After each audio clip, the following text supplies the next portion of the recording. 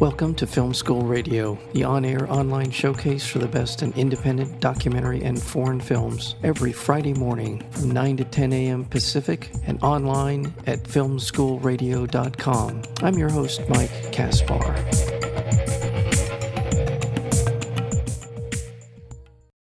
The Sunlit Night follows an aspiring painter played by Jenny Slate from New York City to the farthest reaches of Arctic Norway for an assignment she hopes will invigorate her work and expand her horizons. In a remote village among locals, she meets a fellow New Yorker, played by Alex Sharp, who has come there in search of a proper Viking funeral, only to find that the chief, played by Zach Galifianakis, is but a reenactor from Cincinnati. The eclectic crew ranges from home to lost within the extreme and dazzling landscape of the far north. Under a sun that never quite sets and the high standards of an unforgiving mentor, Francis must navigate between ambition, desire, obligation, and risk in order to find a way forward. The film is called The Sunlit Night, and we're joined today by the writer and executive producer of the film, and that would be Rebecca Dinerstein-Knight. Welcome to Film School Radio. Thank you so much for having me. This started out as a book written by you based on your own life experiences. Talk us through a little bit about that and then the journey from there to where we are today with this wonderful film, The Sunlit Night. Sure. I traveled to the Norwegian Arctic after college to write a book of poems. I was given a very generous grant, and I never expected to receive much more support than that to write poetry, so I wanted to go somewhere really extraordinary. And I decided I would go as far north on the planet as I could, and I traveled to an island in the Norwegian Sea, about 95 miles north of the Arctic Circle, and I lived there for a year, which basically up there consists of two seasons. The Arctic summer in which the sun doesn't set and the Arctic winter in which the sun doesn't rise. And I wrote a book of poems about those two seasons. But living alone on that island, in an ex-mental asylum that had become an artist colony, I had a lot of time to myself and a lot of time to work. So I also wrote the first draft of a novel, The Sunlit Night, that I then took back to New York and edited very intensively and actually shared with Jenny Slate as it was about to be published in 2015. And she connected very deeply to the material and wound up sending me one of the most substantial intellectual responses I've received as an author, such that when we started building out the project as a feature film, it was very clear that she was the person to play the role. And she came on board as the star and the producer. And we've spent the last 5 years making this movie on location in the Arctic, editing it into its truest form. And we're really excited to be releasing it this month. Yeah, she's terrific in the film, by the way. And she's also a producer of the film as well as stars in it. So the two of you are working on this project. Where did the director, David Wendt, come into this project? Similarly, David had a very strong connection to the material. Beachside, which is the production company, it's a division of Big Beach, sent David the screenplay. They had enjoyed his earlier film, Wet Limbs, and admired him as a director. And we sent him the screenplay, and we got on the phone with him, and he gave us a close reading of it, down to the level of the seeds on the bagels in the bakery where one of the characters works. And we were so dazzled by his reading of it and by his vision for it that we all came together, and it very quickly became a very international production. German director, Norwegian producers, American cast members and producers. And it's been an extraordinary journey of coming together across cultures since then. Well, the film is, as you described in your own life, going to a faraway place to try and find yourself. But the film begins in New York City with this wonderful family that Francis is part of, and there's some wonderful people in that family. Her father is played by David Paymer. Her mother is played by Julie Hecht, and then they're just the cast of these people. It starts out a little bit like a Woody Allen comedy. And it's very funny, by the way. That part of the film is really well done. It's very self-contained. I really could have seen that becoming a whole nother film, just her life with her family and the different personalities and dynamics in that. Is there some basis of the film's depiction in your own life, or is it just just part of the story itself? I think all fiction starts from some experience. So I did grow up in New York City in a very small apartment where my parents slept on the sofa bed. That is very true. But by the time you arrive at a complete fictional work, so much has changed, Yeah. that it is really unrecognizable. And for every quality of it that is true to my own life, there are 10 that are utterly fictional. So it is by no means a portrait of my family, but it is an expression of where I come from. Yeah. Um, and I'm glad you felt the energy there. Oh, they're just terrific. Really a wonderful cast, and everybody plays off each other. And Jenny Slate, who plays Frances in this film, really kind of sets a tone. And there's a interesting dramatic device that's used in the film, which is narration by her. And I won't give away the very opening of the film. The opening of the film sort of sets a tone for her and where she is in her life. And she's in art school, and there's some things that happen, and that sort of set this in motion when she comes back to her family life at the apartment in New York. It continues that, but it's a part of the film that establishes her character, but it also establishes this tone, which I think carries on throughout the film. It's very unforced. Gosh, it's just one of those films you just can't wait to see the story continue, because her character and the way she plays it is so inviting and so open. I'm not sure I have a great question to ask you, except to say that how did you and David and Jenny how did this all work in terms of the dynamics of the story you were trying to tell? I so appreciate the connection you feel to the film. It's something that everybody who worked on it feels, and it's been a long time in the making, and it's a project that's hugely important to all of us. So I'm so glad you enjoyed it and connected to it, first and foremost. To answer your question, it came together out of that very feeling of inspiration and clarity around what we were trying to make. Jenny, as I've said, had a hugely precise and substantial connection to the character, and she brought her own self-possession and her own strength and her own humor and her own bravery to it. David had a very powerful visual sense of the film, and he found locations and he found ways of telling the story on screen that, even as the story's writer and creator, I could not have anticipated. He really understood how to make it as immediate and as cinematic as possible. He brought everything close to us. He brought the goats close. He brought the orchids close. He brought everything really right within reach. I think we all understood that we were trying to capture beauty. We were trying to celebrate beauty. Mm-hmm. And that really became our focus as we moved from New York to Norway, and committed to capturing what is really extraordinary about the human world and the natural world, and bringing those things together.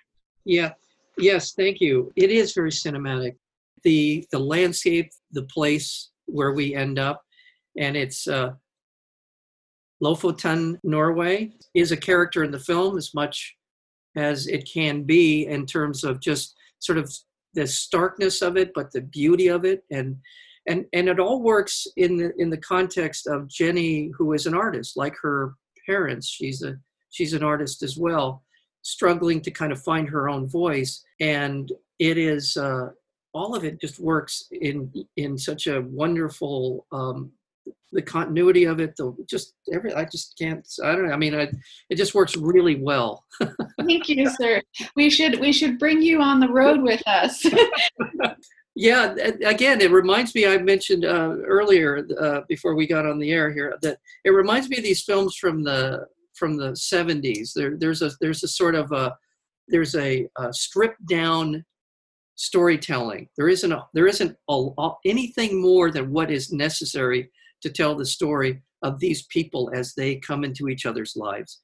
And I think that's the thing that I so appreciate. It's very, very minimal, but there's so much in sort of the interior of the characters themselves. They all bring these life stories into the film that, while not a lot is spoken about it, it comes in the way that they interact with one another and the way that they bounce off of one another as well. And I think that's why, for me, that's such a tough thing to find, a tough thing to kind of zero in on, stripping it all down to its essence and then allowing the film to breathe, allowing the characters to breathe. And that's what I see here. We mentioned Jenny Slate as Frances, but Alex Sharp is wonderful in it. Fridtjof Solheim plays Niles, who is the mentor, the artist who she's going to be working for this summer in Norway. He's wonderful in the film. And I mentioned Alex Sharp, who comes into the film as Yasha, who is a former New Yorker, a New Yorker like Jenny. These characters are so much about renewal, going through the fire and coming out on the other side of it. Now, everyone, in some manner of speaking, is sort of in the process of doing that. Talk to us a little bit about Alex as Yasha in the film. Alex really connected to the vulnerability, the grief, and the exploration that were central to the character of Yasha. He was enormously excited to bring his training and his personal wherewithal to the role. We spent a lot of time talking about the book and about the character. We had the opportunity to work really closely together, both in New York and in Norway. And he really gave it his all. And you can see that in every minute of his performance. He has one of those faces that just is emotive. Yes, that's right. It's really, you can kind of read his internal character's thoughts and their feelings based on the way he's able to bring that part of his body into this work. And Nils, who is harsh and not a very friendly person, who is coming out of his own trial. As we know from his backstory, he's sort of an artist who appears to be on the downside of his career, or maybe almost a forgotten figure, and he's trying to reestablish himself. And that's how his story comes into this. Is that a fair assessment of his? It is an entirely fair assessment. And Fridtjof really, that character is so important to me personally as a writer. I felt that the character of Nils was absolutely the crux of the novel, and it was so important to find the right actor, and I could not have asked for a more perfect performance than the one we get from Fridtjof Solheim. It's a very challenging role, it's exactly as you say, because he begins from such a gruff and unlikable place, and he has so much ground to cover, and he is not always his best self, and he asks a lot of the audience in terms of their patience and their forgiveness, and from Frances. And Fridtjof was really able to find the line that links that gruffness to that ultimate redemption, and his performance is unforgettable, and I'm really thankful to him for it. Yeah. I want to remind our listeners we're speaking with Rebecca Dinerstein-Knight. She is the writer as well as one of the executive producer of the film The Sunlit Night, and The Sunlit Night is coming out on July 17th. You definitely should be looking for this. I'm sure it'll be a virtual theatrical release as well as other platforms, so be looking for this film.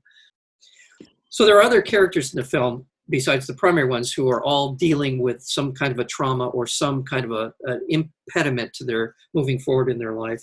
There are a couple of minor characters, again, as these films from the 70s were so good at, as these minor characters are less central to the telling of the story, become vivid in their portrayals and the way that they approach the characters. I would mention David Paymer as Jenny's father, Zach Galifianakis, who plays the part of the Viking chief, who just being on screen, you're expecting something out of the ordinary. Just his appearance in a film, you're not ever quite sure where he's going to go with his character, but he comes off as someone who's deeply committed to being this Nordic Viking chief and who doesn't overplay it, and just as part of this wonderful array of other people. David Paymer as her father is wonderful. Julie Hecht as her mother, wonderful.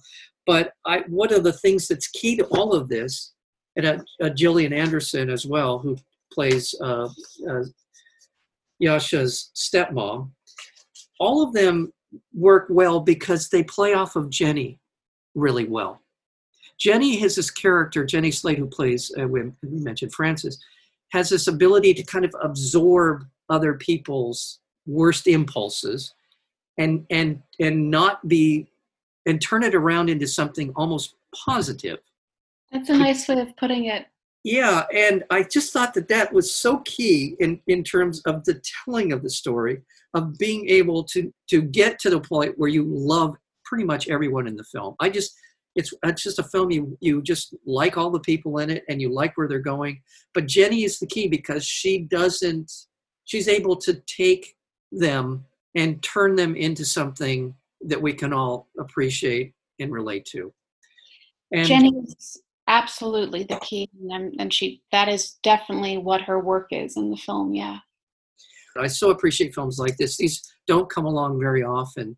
I want to thank you. I want to thank you for your work. I want to thank you for your work with Jenny and with David Wendt and all these elements that went into a truly special film. Thank you so much, Mike. I can't tell you how much that means to me, and I'll extend it to the rest of our team as well. And it's really wonderful to hear a response like this. So thank you so much. You're very welcome. We've been talking with the writer as well as executive producer of the film The Sunlit Night, and that would be Rebecca Dinerstein Knight. And thank you so very much for being here today on Film School Radio. Thank you, Mike. All my best.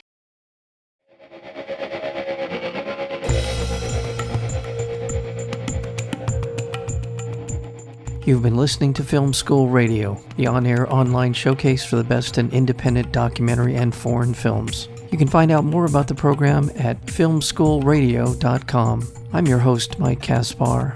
Thank you for tuning in, and we'll see you next week with another edition of Film School Radio.